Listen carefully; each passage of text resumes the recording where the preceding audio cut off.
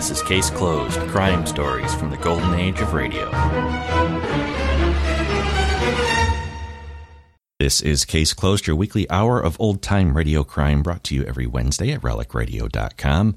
First story this week comes from Broadway is My Beat. We'll hear the Raymond Grant murder case from February 16th, 1952. After that, it's Philip Marlowe and The Face to Forget, his story from June 14th, 1950.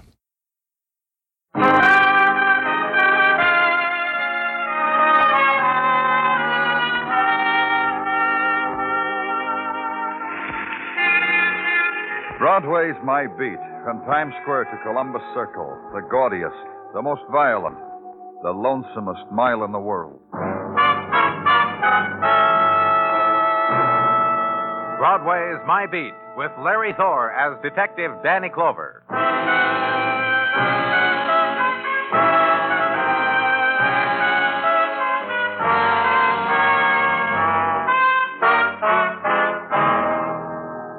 Winter begins its long dying, and Broadway reacts to the process about the same as anywhere else, with a kind of joy, with a smile touched off by the little warmth left inside. Except on Broadway, there will be things to remember.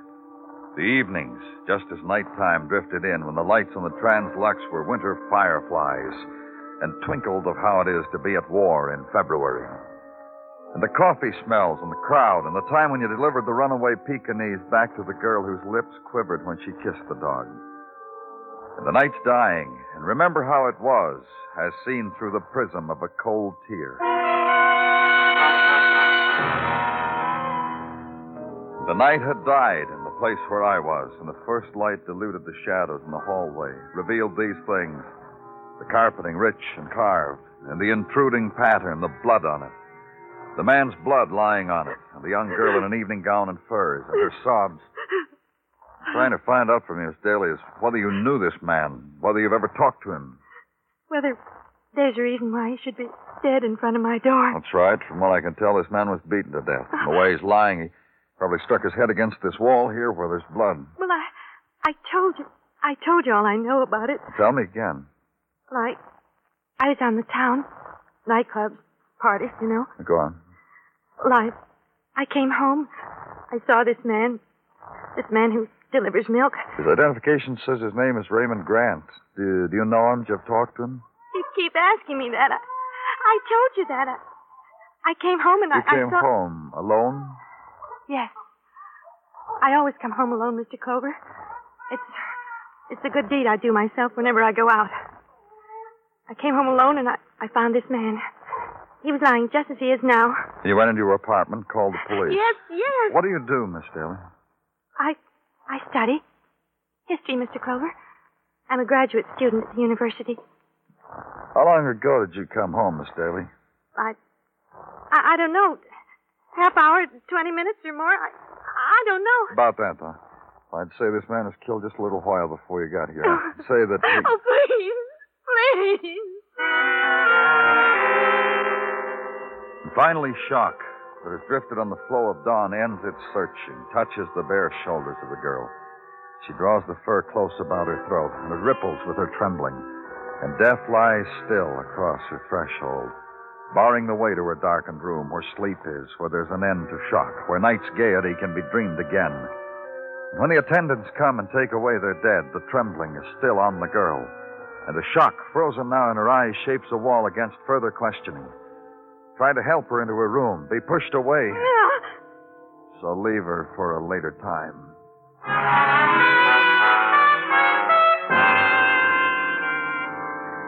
And at Crane Dairies, take a man away from the roar of incoming, outgoing milk trucks, from the clatter of crates loaded, unloaded. Take him to a wallboard office slammed against the edge of the loading platform. Question him. Raymond was quite a boy, Mr. Clover. Maybe that's why he had to die like that. You have theories about the way people should die, Mr. Perry? Look, will you? Don't try to make me out I'm being a sharpie with you. When you asked me about him, it just spilled out, that's all. Maybe it wasn't the thing to say. But you knew him well, huh? No better than I know my other boys. I'm a foreman, see? So after hours, sometimes they nuzzle up to me, tell me things about themselves. So I'll look on them with kindness when rescheduling time comes up. Raymond Grant did that to you, too, huh? Yeah, he did. Well, Look, Mr. Clover, the boy's dead. I won't feel right if I just won't feel Well, right. it's like you said, Mr. Perry. He's dead. Dead by violence. Dead by murder. Whatever he was, we owe him his killer. Whatever he was. You'll tell me, huh? What do I know about a boy like Raymond? He comes to me after his route, shows me little notes his lady customers have left in his empties. Oh? No about it, Mr. Clover. Most of our boys get little things like that left in their empties. But with Raymond, there was a kind of different slant. More personal, maybe. Did he tell you who they were from? We got a kind of group loyalty here in this milk factory, Mr. Clover. Things like that a foreman don't pry into. Makes us all buddy-buddy. The kind of man you tell me Raymond was. He didn't brag a little, give you names? Look, maybe he wrote them to himself for all I know. The boys do that sometimes to equalize things among themselves. Hey, look, he has a wife, a little house on Staten Island, with a lawn. What could a man ever want with... Okay with you if I go back to work now? The Staten Island address, then you can go back to work. And leave there, drive now to Lower Manhattan, Staten Island Ferry. The day is marked by a boat ride. Get out of your car to enjoy it. Watch the squat bow cut through the mid-morning mists. And near the other side, not be able to resist the hand wave to the sailor lounging against the rail of the tramp steamer and get a grin in return. The ocean voyage is over. So drive to the address on Staten. Find it, park the car, walk up the short path to the white frame house. Yes? The woman who opens the door is small and pale. The expression she wears had been locked there a long time ago, a face to go with the house. Only time would change it, and one day it'd fall apart. Yes? What can I do for you? Are you Mrs. Grant? Yes. Come in, please. Oh, thank you. I'm from the police, Mrs. Grant. I know. Mr. Perry called from the plant. I've been waiting for you. In here, please. You may sit down if you like. Thank you. It's about your husband. I know. Mr. Perry told you? Yes. I'm trying to find out why he was killed. Yes? So we want your cooperation. Anything you can tell us. Tell you? Yes, about your husband. Why somebody would want to kill him.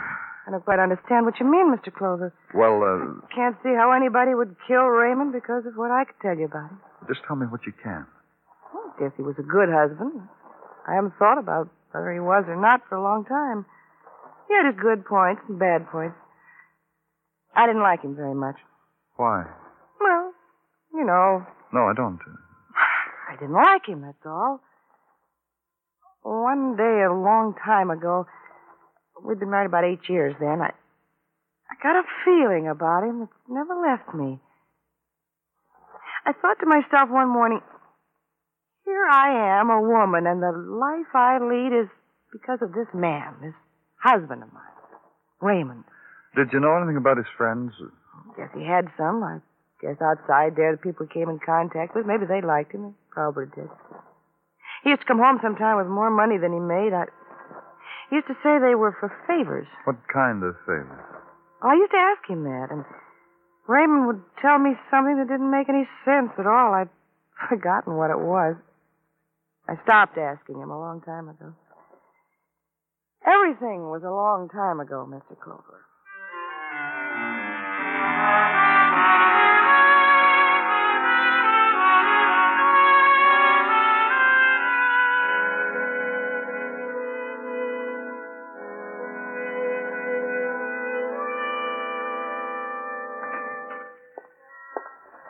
I brought you some tea and bagels, Danny, for your 4:10 dunking. You didn't have it yet, did you? Yeah, I had, Gino, but thanks anyway. It's a strange world. I debated to myself, did Danny have or didn't he have? And I come up with this, a tea bag and a bagel gone to waste. Why don't you have them? Well, if it really makes no never mind, I think I could partake. Go on, Gino. Partake. Thank you ever so kindly. Hits the spot. It's the very spot. You know, Danny, I will have to walk home to re-whet my appetite. Do you bring me anything else, Gino? Goes without saying. Well, whenever you think it's the proper time.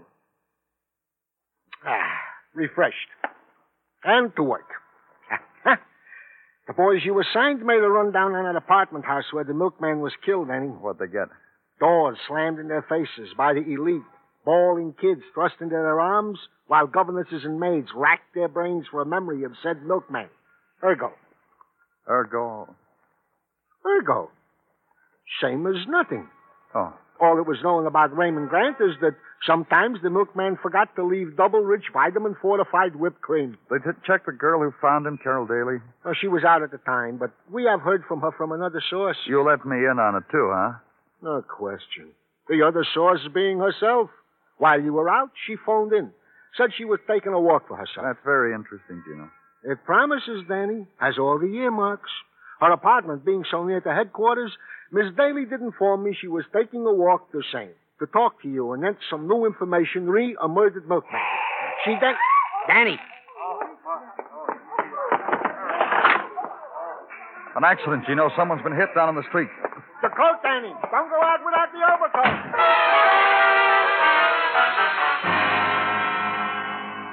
And out to the street. The swarm had gotten there before I did. The gatherers upon violence, shoulder to shoulder, and surround shock with faces. Drink it in, make a memory out of it, and tell a friend with only slight embellishments. And elbow your way through and get pushed and muttered at, and finally make it. And the girl in the cylinder of street and crowd lies there outstretched. The attitude of her body of infinite grace, sprawled as if in languid acceptance of what had happened. Only her face held the recognition of the moment, frozen there. The pearl of blood at her lips. Her name was Carol Daly.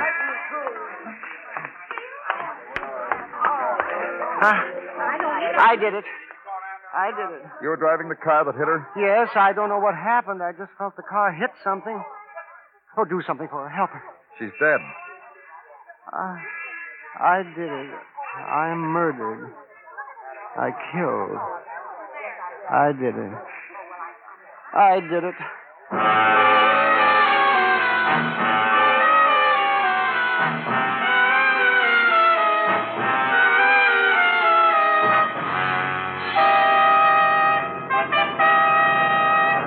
You are listening to Broadway's My Beat, written by Morton Fine and David Friedkin, and starring Larry Thor as Detective Danny Clover. Starting tomorrow, listen for World News with Robert Trout, something new in CBS Radio Newsroom coverage. World News with Robert Trout presents as a special weekly feature an interview with a crack CBS Radio News correspondent. This correspondent flies in from his post overseas to give you his authoritative eyewitness viewpoint on latest developments. Starting tomorrow on most of these same stations, World News with Robert Trout.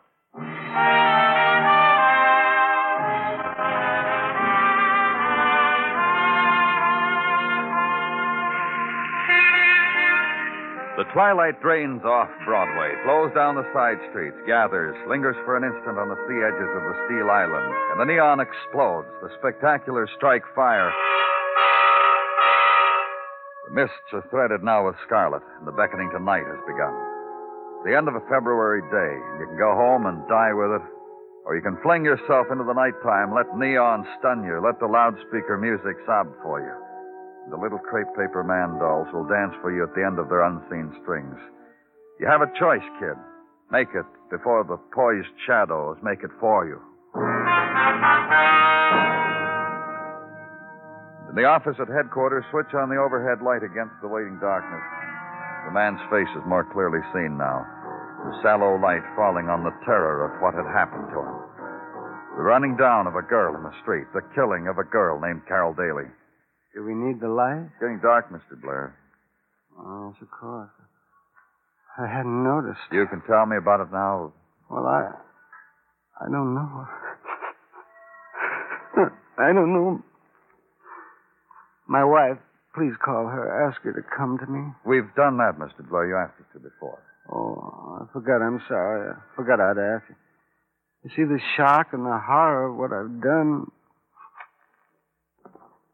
She's coming. My wife's coming. She's driving down. It'll only take a little while longer.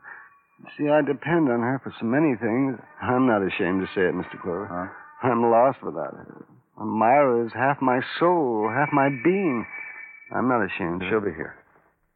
What do you do, Mr. Blair? Business, professional? Well, both, I guess. I think you could call it both. I have a travel agency. It's downtown near the Battery. Blair's Travel Agency. I arrange tours and cruises. Did you know Carol Daly, the girl you killed? Oh, no. I was just driving home. The traffic seemed so slow.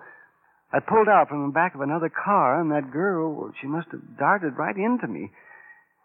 And the sound, as if she threw herself against my car. That lovely girl. I didn't see her. I swear I didn't see her. It's all right, Robert. I'm here. Don't cry, Robert. Please don't cry. Mrs. Blair. I want to take him home. What must I do? The charge will be manslaughter, Mrs. Blair. Involuntary. We have our lawyer. You can reach us any time. What must I do to take him home? You could post bond pending the hearing. Arrange for it, please. Don't look that way, Robert. Not in front of... It'll be all right. You're going home. With me, Robert. And turn Mr. Blair over to Sergeant Tartaglia, pending the posting of bond. Then leave headquarters, have dinner, go home. Spend the evening in the familiar room with a few familiar things. Pick up a novel you've been promising yourself to read, and not read it because of the fleeting thoughts that intrude themselves. The image of a man dead in a hallway, of a young woman broken and huddled in the street, and in the morning the novel still lies on the arm of the chair where you slept.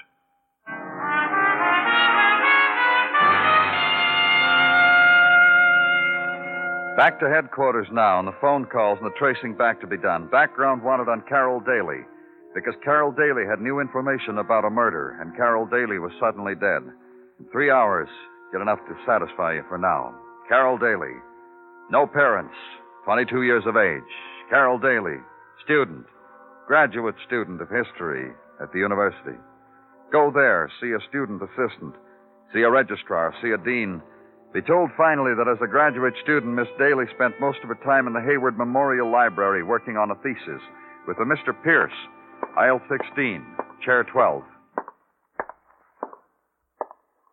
Mr. Pierce, maybe you ought to know something. Hayward Memorial Library frowns on this sort of thing. Only last week... I'm from the police. The stacks on criminology are down that aisle. No, that one. You have trouble, ask the librarian. She was born to suffer being helpful. We could talk here quietly among scholars or at headquarters where they... What's the cut?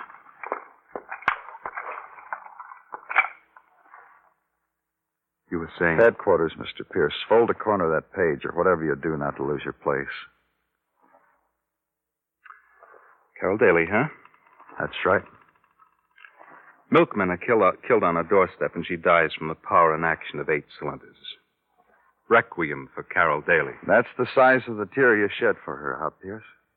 Give me the time for a little research, and I'll annotate you a lament that'll break your heart. You were working with her on a thesis. Someone blabbed that. Did he give you dates? Anti-Carol? Post-Carol? No, so you do it, huh? Anti-Carol was all raccoon and hip flasks. Post-Carol was what you said. The platonic mating of scholars, postgraduate type. She worked with you, did research with you, wrote with you. That's all? You say the thing with such regret. Well, I regret it, too, because with Carol it was strictly the sticking of noses into tomes. No dates, no college proms, no quiet listening to symphonies in Carol's apartment. What you said.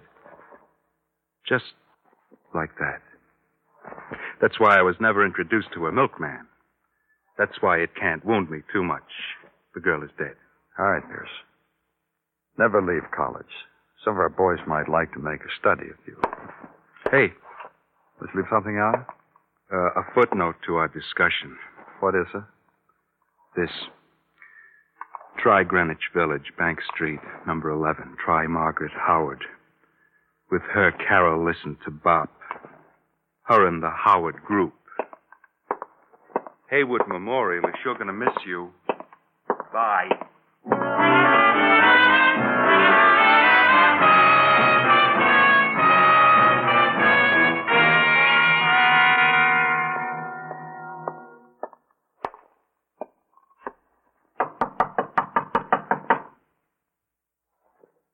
Miss Howard?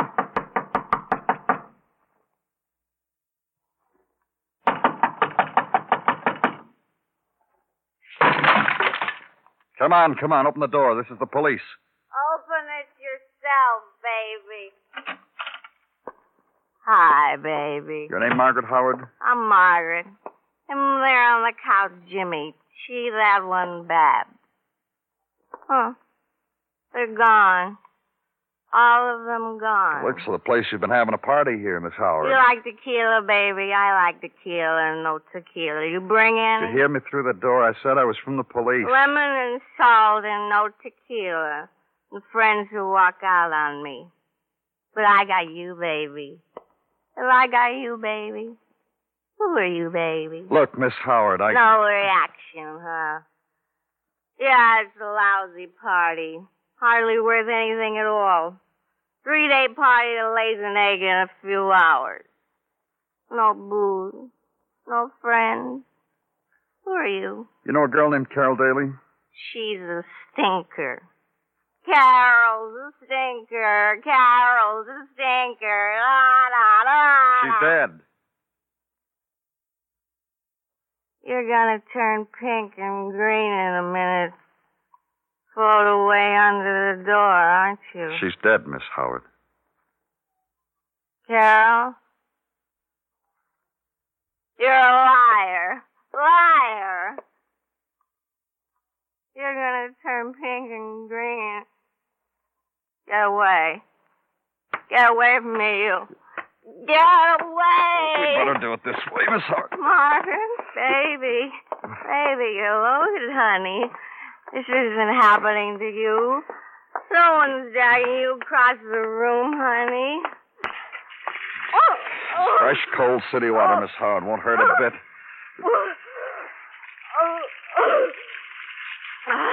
Feel better? Sorry I had to do that. I apologize, Miss Howard, but it's important. Is Carol dead? Yes. Oh. If she'd been here, it wouldn't have happened. I pleaded with her to come all night long. I pleaded with her. All night? What do you mean? I kept calling her at her apartment last night. All night long, I kept calling her and talking to her, giving her a blow-by-blow description of the mess we were making. Yeah? She should have come. It was really her party, and she didn't show up. Her party? How? Everybody was waiting to see her again, all of us who all took that tour last summer. Tour? Mr. Blair's tour to England, the student tour, one he conducted. It was a kind of a get-together. Isn't that right, mister? She would have come here, she'd be all right now. Wouldn't have happened to her.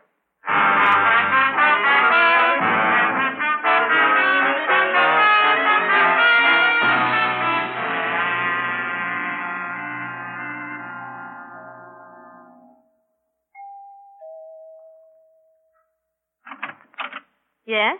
What is it? I'm Danny Clover, Mrs. Blair. We met in my office. Yes? What is it?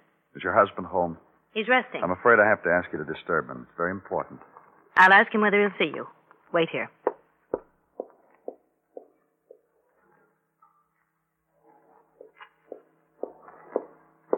This way, please.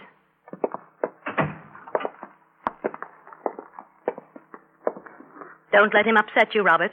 Oh, hello, Mr. Clover. Mr. Blair? What is it you want to talk to Robert about? About Carol Daly. We told you in your office, Mr. Clover. Our lawyer's handling it. That's right, you did. Myra, I'll be all right. You don't have to stay. I'll just send this man home, Robert. I'm afraid not, Mrs. Blair. If you want to stay here and listen to what I have to say to your husband, that's up to you. Now, Myra, please. I'm going to stay, Robert. What kind of wife do you think I am? What do you want, Miss Clover? I told you I want to talk to you about Carol Daly. Well, Myra and I have agreed we'll do everything for her family that we can within our means. Miss Daly had no family. But you knew that, didn't you? Well, I told you. You knew that, didn't you? How could Robert have possibly known that? Tell her, Mr. Blair. Myra. Well, how? How? Myra. I knew her. You knew Carol Daly? Yes. Last summer, your husband conducted a student tour of England. Carol Daly was one of the students. Yes, Myra, that's right. You didn't tell me that, Robert. You lied to me. I didn't lie. I just didn't tell you. You lied. Why did you do that, Robert? Oh, what difference does it make? It can't make any difference. It was a coincidence that I hit someone I knew. What about Raymond Grant, Mr. Blair? I don't know anyone by that name. Who is Raymond Grant, Robert? I just told He you. was a milkman. He was found beaten and dead. You knew this man, Robert. No. How would I know him? Tell me why my husband should know him, Mr. Clover. I think Raymond Grant was a man who had a sideline. His wife said he frequently had extra money. Sometimes I think he noticed people coming out of the wrong apartment at milk delivery time. He used this knowledge for blackmail. And Robert knew such a man? Myra, do you want to listen to me or do you want to listen to him? You lied to me once, Robert. How do I know what you're going to say? Just listen. He was found dead in front of Carol Daly's apartment, murdered. Robert. I'm talking to you, Robert. What, Myra? What? What do you want? He saw you come out of her apartment. Yes. How many times? I don't know. 1 time? Yes. 10 times? Yes. 20 times? Yes. Oh. Oh, Robert. Robert. He found out who you were, that you were married. He blackmailed you. Yes! That girl must have loved you very much, Mr. Blair, to have lied to me, not to have told me that you were the killer. She wanted to tell you then, but I was standing in back of that door when you were talking to her. If you had walked into her room, I would have killed you, too. I see. After you killed the man, you made her get into her evening clothes and say she just returned from a party. She never left the apartment. I found that out a little while ago. She wanted to tell you then, but I wouldn't let her. She didn't love me. She got away from me and tried to get to you. That's why I ran her down. Oh, Robert. Robert. Why do you cry, Myra? Because a girl is dead? Because a man is dead? You lied. You lied. Well, that's why you cry, huh? Not for the man, not for the girl, and not for me. Oh, poor Myra. I lied to her. Well, listen to this, Myra. I found a young girl who I loved. And so I lied to you. And be happy. Now you have something to grieve about. Let's go, Mr. Clover.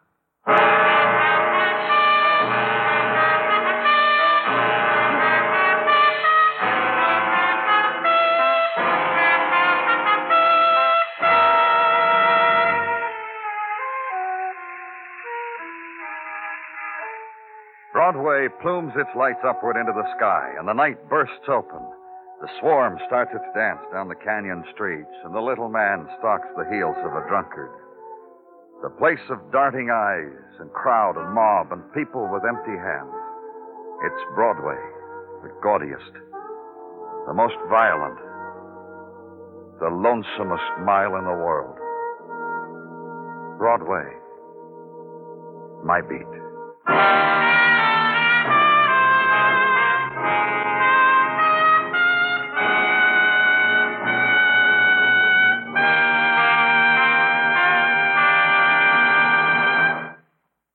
Broadway's My Beat stars Larry Thor as Detective Danny Clover, with Charles Calvert as Tartaglia and Jack Crucian as Muggavan.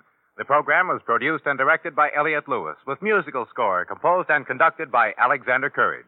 In tonight's story, Paula Winslow was heard as Myra and Howard McNear as Robert Blair. Featured in the cast were Mary Lansing, Charlotte Lawrence, and Shepard Menken. Youthful actor Dean Stockwell plays his original screen role when Lux Radio Theater dramatizes Kim by Rudyard Kipling this Monday night on CBS Radio. Don't miss this outstanding story of India as seen through the eyes of a young traveler and a Tibetan pilgrim. This Monday night on most of these same CBS radio stations. Remember, it's your next attraction on Lux Radio Theater. Bill Anders speaking. And remember, My Friend Irma livens your Sunday evenings on the CBS Radio Network.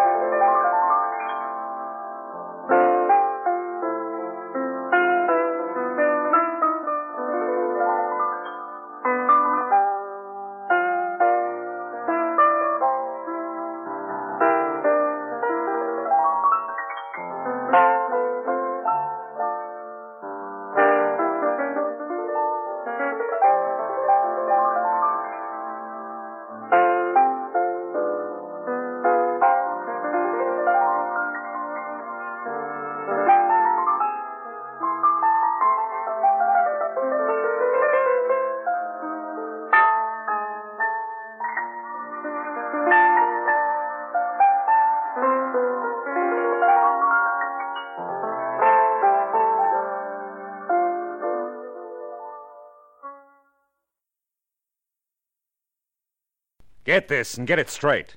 Crime is a sucker's road, and those who travel it wind up in the gutter, the prison, or the grave. There's no other end, but they never learn. For your enjoyment, Wrigley's Spearmint Chewing Gum brings you Raymond Chandler's most famous character in The Adventures of Philip Marlowe.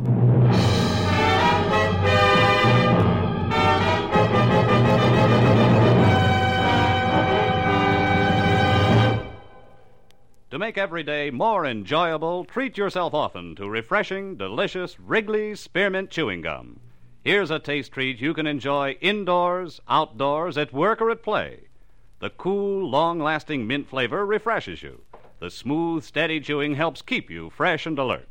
Adds enjoyment to whatever you're doing. Wrigley's Spearmint Chewing Gum. Healthful, refreshing, delicious. Now, with Gerald Moore starred as Philip Marlowe, we bring you tonight's exciting story, The Face to Forget.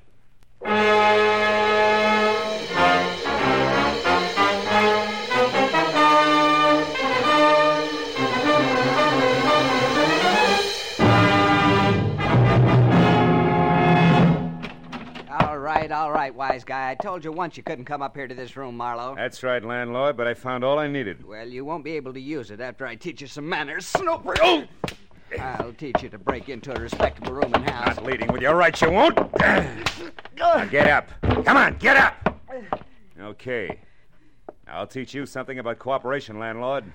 All I wanted to do was look this room over, and I was nice about asking. Cut it out. I got my rules. And I got a job to do. I've been looking for Dave Stroud for a solid week, and his trail finally led me here. I got to look out for my roomers' privacy. Sure.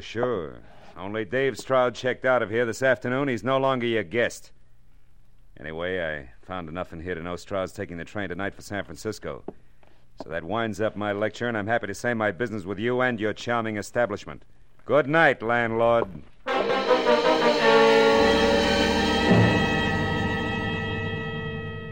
When I stepped out of the cheap, musty rooming house into the warm night, I felt for the first time in a week that I wasn't wasting my time. That by tomorrow I'd know why a quiet young guy named Dave Stroud had suddenly dropped everything that gave life some sense. Everything from a lovely girl to a fine job and vanished. Completely.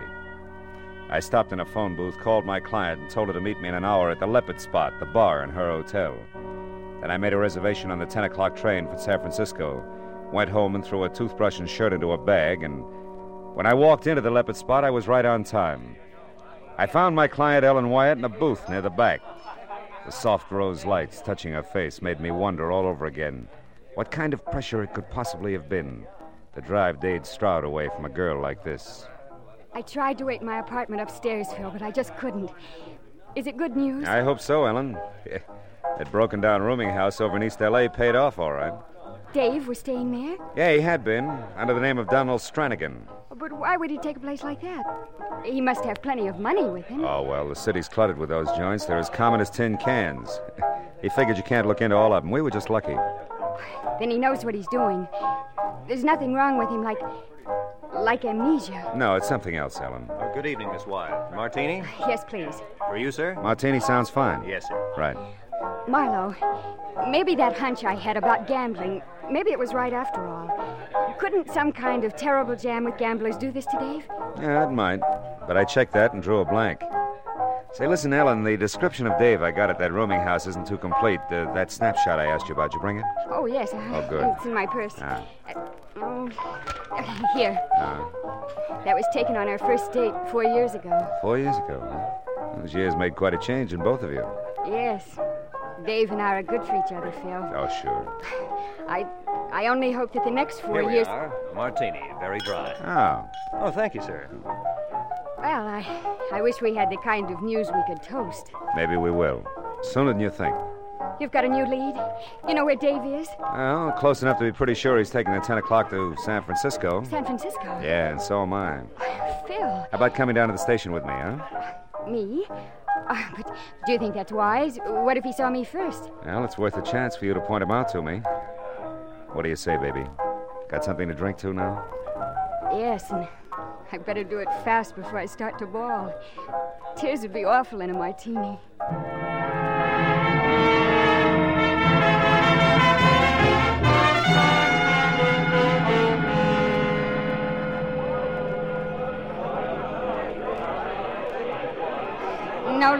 I still haven't seen him. Wait a minute. How about that one, Ellen? Over there at the cigar counter. Oh, the fellow in the T-shirt? Yeah. Dave couldn't look that sloppy, and besides, he's taller. Oh. Well, that's it, Phil. Yeah. Well, I guess we missed him. I better get aboard, huh? This kind of scares me. You don't think Dave just pretended to be leaving, that he tricked you? No. Those leads weren't planted. They weren't that good. Don't worry, baby. Dave will be on this train when it pulls out. I'll bet my last buck on it. Find him for me, Phil. Sure. You just keep that chin up.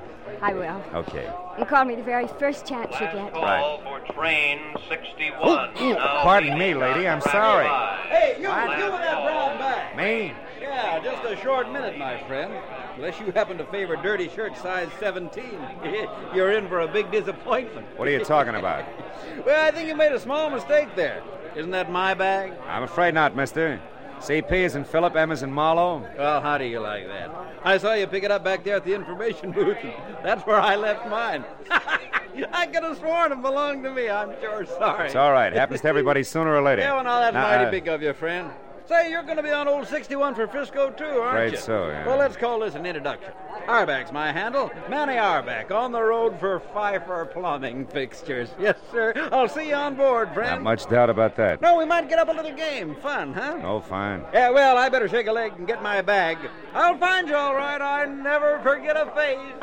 Maybe I ought to cut my head off.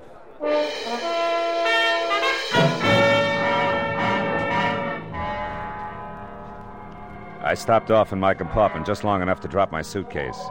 And as we pulled out, I moved through the train to the dining car and picked a seat where I could keep an eye on the rest of the tables for Dave Stroud, who, even if I didn't recognize his face, I knew from his fiancée would handle a knife and fork European style. Be likely to order liver and bacon and drink tea without sugar, and would probably be dressed in wooled tweeds with the shirt collar open. Well, as soon as I sat down, the car began to fill. My table companion, a quiet tab collar type, had his own business and knew how to mind it. Almost 100%. Which he did for the 15 minutes it took him to eat. Well, I don't know why food always tastes better on a train, but it does. Thanks for letting me share the table with you. Oh, not at all. Perhaps I'll see you later in the club car. We might have a nightcap. Yeah, it's a deal. Fine. So long. So long. So there you are, Marlowe. Fine. Say, I've been looking high and low for you, my friend. What you doing in here? They serve nothing but food in this car, you know. Say, who's your pal? I don't know. He was here 15 minutes and we didn't get that far. Yeah, I know exactly what you mean. You do? Yeah, those quiet birds give me the willies, too. You know, friend, I've seen him someplace before, and I never forget a face. You didn't catch his name, huh? He didn't throw it. He didn't throw. Oh. You like that, huh? Yes, sir, you're right on, my friend. Well, it'll come to me. Faces are kind of a hobby with me. I meet a lot of people, but I never forget a... Hey, have you lost somebody in here the way you keep looking around? Yeah, but I think I found him again. Hey, what's up? Where you going? Play follow the leader. I'll see you, Auerbach. Hey, Marlowe, come back. You dropped something here.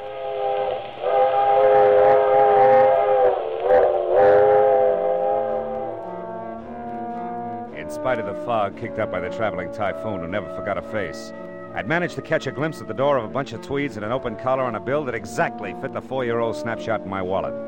I bucked a huddle of undecided dowagers blocking the aisle, but managed to keep them inside all the way back to car 16 without being seen. There I watched them unlock compartment L and go inside. I was convinced it was Dave Stroud, but at this point I had to be sure. I went to look for the conductor and finally found him tucked away at a lonely table back in the club car, as intent on his ticket count as a cheat at solitaire. I figured I could afford the time now, so I decided to wait. I headed back for the seat, and I ran into my dinner partner, the tab color. Well, hello again. You're a little early for that nightcap, but sit down anyway. Thanks. Oh, by the way, I'm Roy Tarney. Oh, mine's Marlowe, Philip Marlowe. Philip Marlowe. Why, I've read that name many times.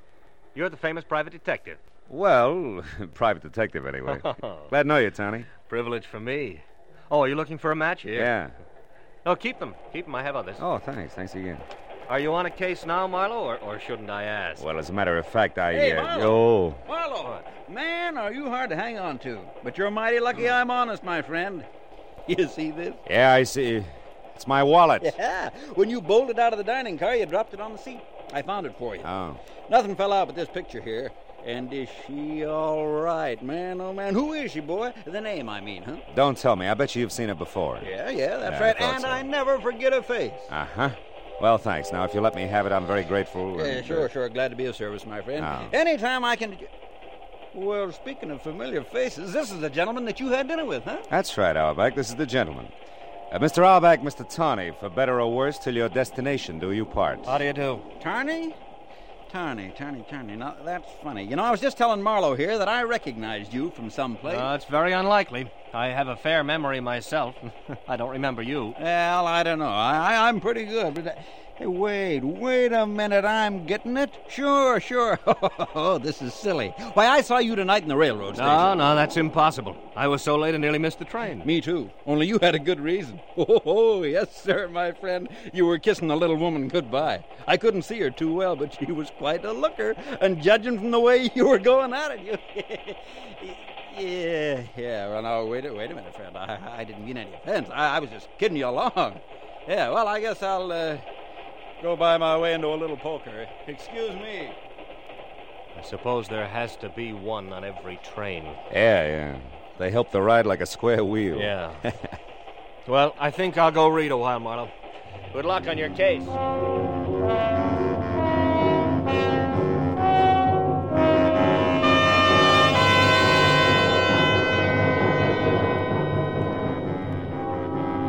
The conductor climbed out of his pile of tickets to stretch. I went over, introduced myself, and asked the $64 question. Car 16, compartment L, huh? Well, let's see. Oh, here it is, Mr. Marlowe. That room's occupied by one Daniel Stacy. Daniel Stacy? Sure. Same initials as Dave Stroud. But we're not carrying any Dave Stroud tonight. Don't bet on that, conductor.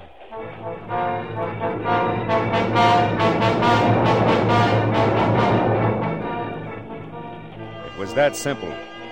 I walked up through the train to car 16, and when I got to the door of compartment L, I'd already decided on how to handle Dave. To convince him that he had to go back to Ellen Wyatt regardless of what had happened to him.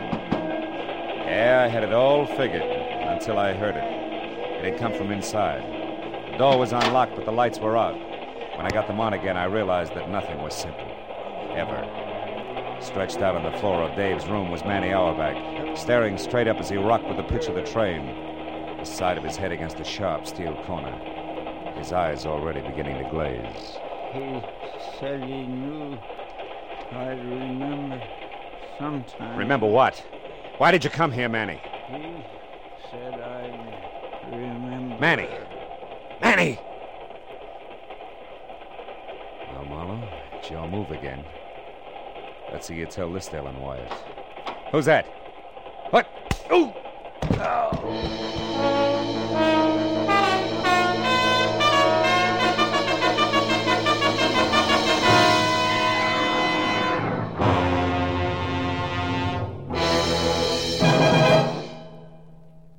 To make every day more enjoyable, treat yourself often to refreshing, delicious Wrigley's Spearmint Chewing Gum. The lively, full-bodied, real mint flavor cools your mouth, moistens your throat, freshens your taste. And the chewing itself gives you a little lift, helps you keep going at your best. So for real chewing enjoyment that's refreshing and long-lasting, always keep Wrigley's Spearmint Chewing Gum handy. Healthful, delicious Wrigley's Spearmint Gum will make every day more enjoyable. Now with our star, Gerald Moore, the second act of Philip Marlowe and tonight's exciting story, The Face to Forget.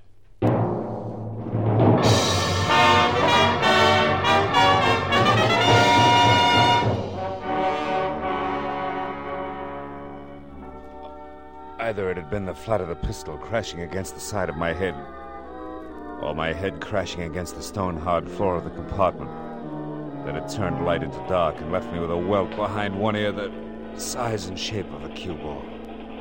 I couldn't tell which. But when I had both my eyes open, I knew that it didn't matter. That nothing mattered really, except that I was staring into Manny Auerbach's dead face, while only inches away a pair of feet were moving. Feet that belonged to Dave Stroud, whose suitcase in tow was on his way out, one hand already on the doorknob. I went for him, or on the knees. Let go! Let go, I say! Oh. By the time I was off the floor and after him, He was well out in front. But wrestling with a heavy steel door at the end of the empty passageway slowed him down. When we reached the platform between the cars, he was almost mine. But then suddenly a hand shot out of the dark, grabbed a fistful of shirt front, and spun me hard against the opposite door. No! A hand that belonged to a man in a tab collar. Mr. Roy Tawney, plus a shiny .22 automatic, and minus his club car velvet voice. Get up, Marlowe. We've got a little talk coming. At this stage, it'll be a pleasure. Believe me. We'll see. What do you want with Dave Stroud? I'm a census taker who's real... Cut it. Time is running short, Marlowe. When you get off at this stop coming up, you stay off. Yeah? What's your angle? Dave. He still needs my help, and he's still gonna have it. No matter who he kills? Kills? What's that supposed to mean? Manny Auerbach, the chummy one who couldn't forget faces. He's very dead back in Dave's compartment. Well, then that loudmouth wasn't just a blowhard salesman after all. He was what Dave's been running from, one of those lousy card shop... Slips, huh, Tony? Yeah, but they don't count, Mr. Detective. Nothing counts anymore but Dave getting out of a jam that can cost him his hide. Just for the record, that game back in L.A. 3 months ago that cost Dave every cent he had plus 10 grand he didn't was about as level as the rest of that knee-pants town ever gets. Which makes you what? Two things, smart Alec. First, a guy from Detroit, a real town, who doesn't like a lousy fix. And second, I like a fix even less when the sucker on tap is my own brother. Now, Peeper, get back away from that door. The station's on that side. I wouldn't want you to run for it and get shot before you got to say a few words. Back over here, Marlowe. Take it easy with that gun, huh? They go off, you know. All right, the pitch. Let's have it now. What's Dave to you? Ellen Wyatt. Mean anything? Not very much. But Dave is sorry about that. So when you get back to your client, you tell it... Hold it. Just like you are and stay cheerful. This stop, Carter. Carter, gentlemen. Conductor, this train wait here a while? I mean, is there any time to get off and stretch? No, sir. Just stop long enough to pick up a little mail, leave a little mail, once in a while take on a passenger. Hardly ever, though. Carter folks aren't much on traveling. Oh, by the way, aren't you the gentleman who was looking for Mr. Stacy?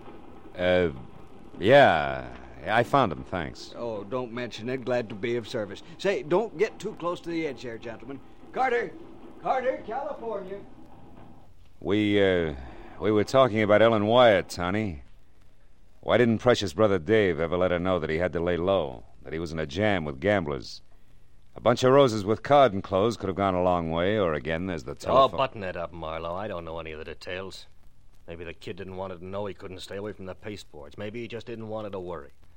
Anyway, that's not the point. Then what is? That a broken heart beats a broken skull 7 times a week. You should know that much, Peeper. So?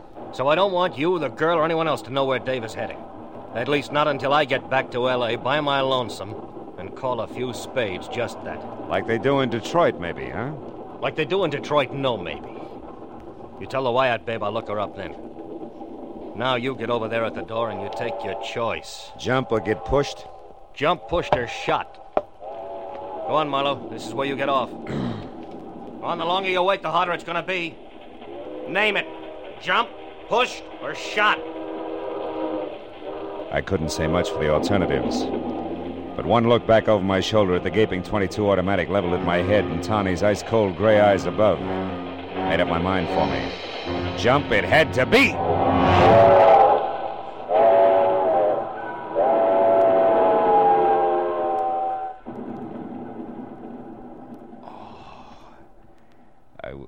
I would always remember one thing about Carter, California. The right-of-way was more sand than stone. I was grateful.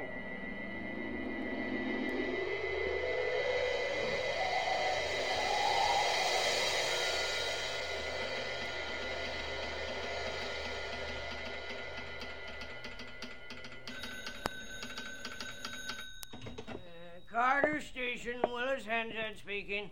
The Limited left 10 minutes ago. No package for you, Miss Lillyspan. I'm sure, I'm sure. Huh? Me snapping at you. Now listen, Miss Lily. The brass of some people.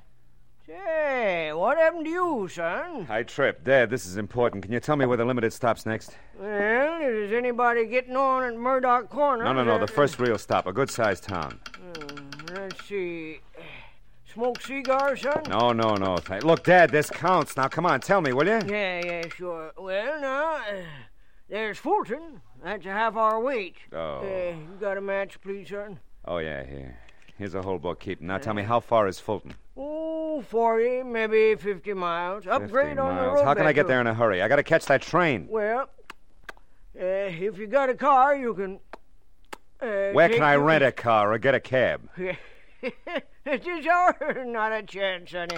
Oh, excuse me, Jake's calling from Bakersfield. He's expecting a grandchild. Hooray for Jake. Now, listen to me, Dad. There's a dead man on the limited and his killer as well, and I was tossed off the train. Now, let's take the business. What? Well, in that case, let's call ahead and get the police. No, I don't want that. Well, why not, son? Because, for one thing, the killer may have been justified. Self-defense and the sight of the law will toss him into a lot of panic. He'll only end up in more gunplay.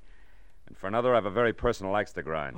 Getting tossed off the train, huh? Yeah, among other things. Now, will you tell me that coupe out there, is it yours? Yeah, but I can't for let $50 you take my car. You're a cash? Cash. Here.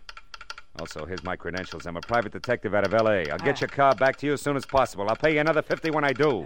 Now, give me the keys, will you? Quick. Yeah, sure. Okay. Here. It's the one in the middle. Thanks, Dad. And don't worry. I'll drive real What's the matter, son? Well, you're staring like you don't feel so good. What is it? Your head, maybe? Yeah, my head, maybe. I ought to have it examined. Sometimes it's real slow coming up with the truth. The truth? What do you mean, son? I mean, I got a big fat hunch. A hunch that may be able to stop a second murder. If I make it to Fulton in time. So long, Dad. Thanks a lot. You've been a great help. My apologies and congratulations to Jake.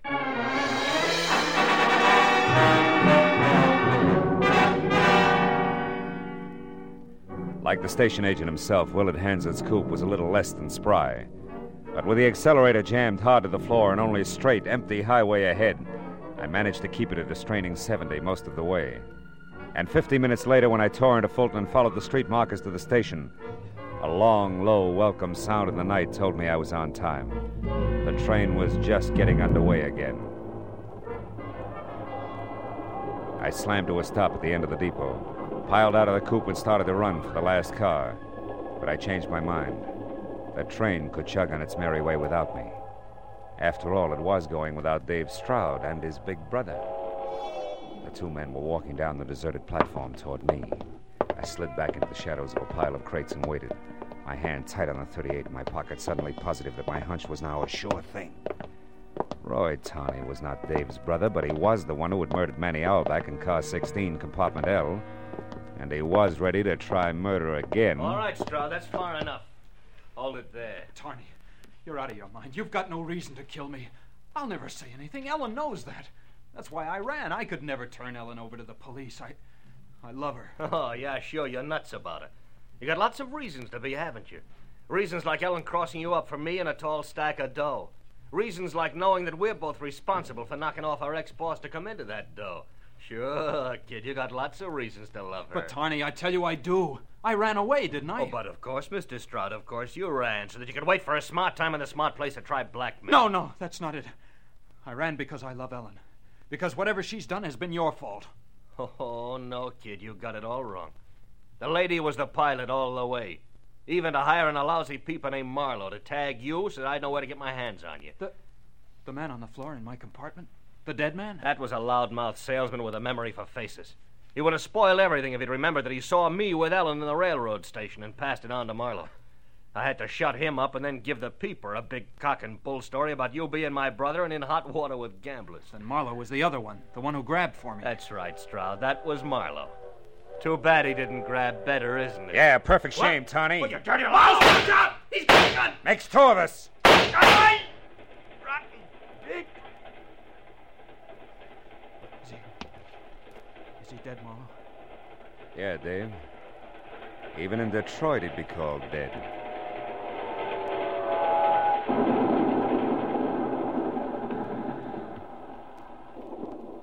Come on, Dave. We got some telephone calls to make. The police, for one. All right. Marlowe, is all this really true? Yeah, I'm afraid so, Dave. The girl you wouldn't turn in for murder wanted to murder you. Believe it, kid, all at once. It'll be easier later on that way. Yeah, sure.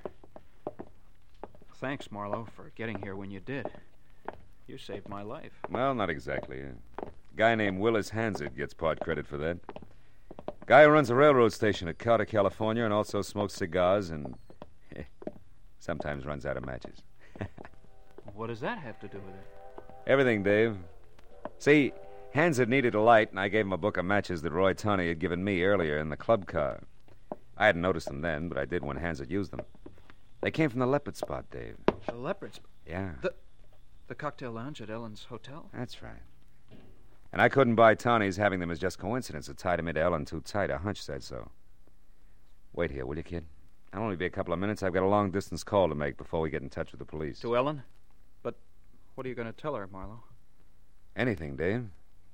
Anything that'll keep her right where she is, ready and waiting for what's going to turn out to be the, L.A. police. I won't be long, kid.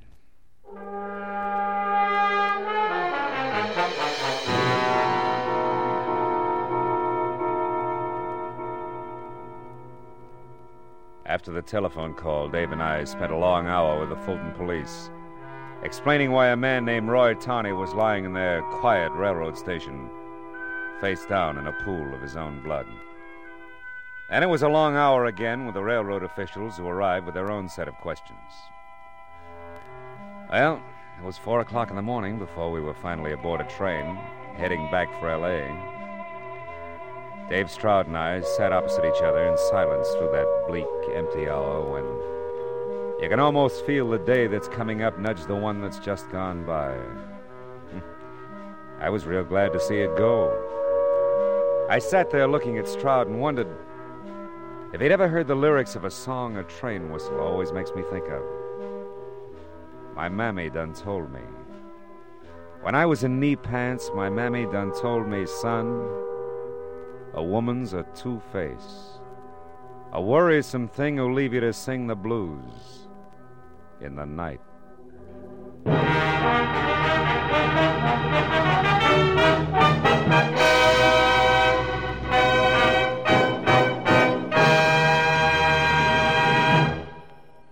Remember, friends, to make every day more enjoyable, treat yourself often to refreshing, delicious Wrigley's Spearmint Chewing Gum. There's lots of cooling, real mint flavor in every stick, and chewing Wrigley's Spearmint helps keep you feeling fresh and alert. You feel better, work better, get more fun out of doing things. So indoors, outdoors, wherever you go, keep some healthful, refreshing Wrigley's Spearmint Chewing Gum handy. To make every day more enjoyable, treat yourself often to delicious Wrigley's Spearmint Chewing Gum.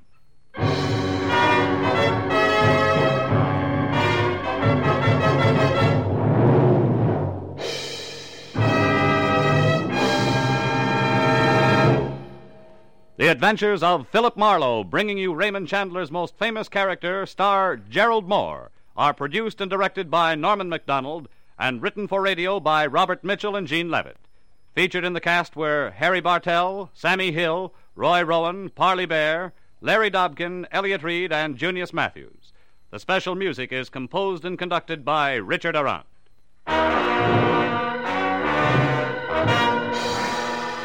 The makers of Wrigley's Spearmint Chewing Gum invite you to be with us next week when Philip Marlowe says, This time I tangled with 3 snakes. The first was made of gold, the second wore a mustache, and the third was in the bag, and each in its own way poison.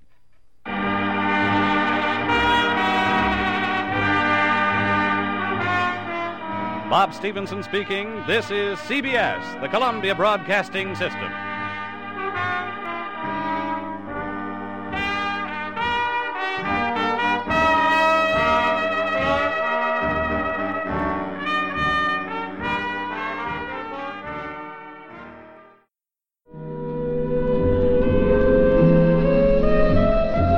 That's the show for this week. Hope you enjoyed our selections this time.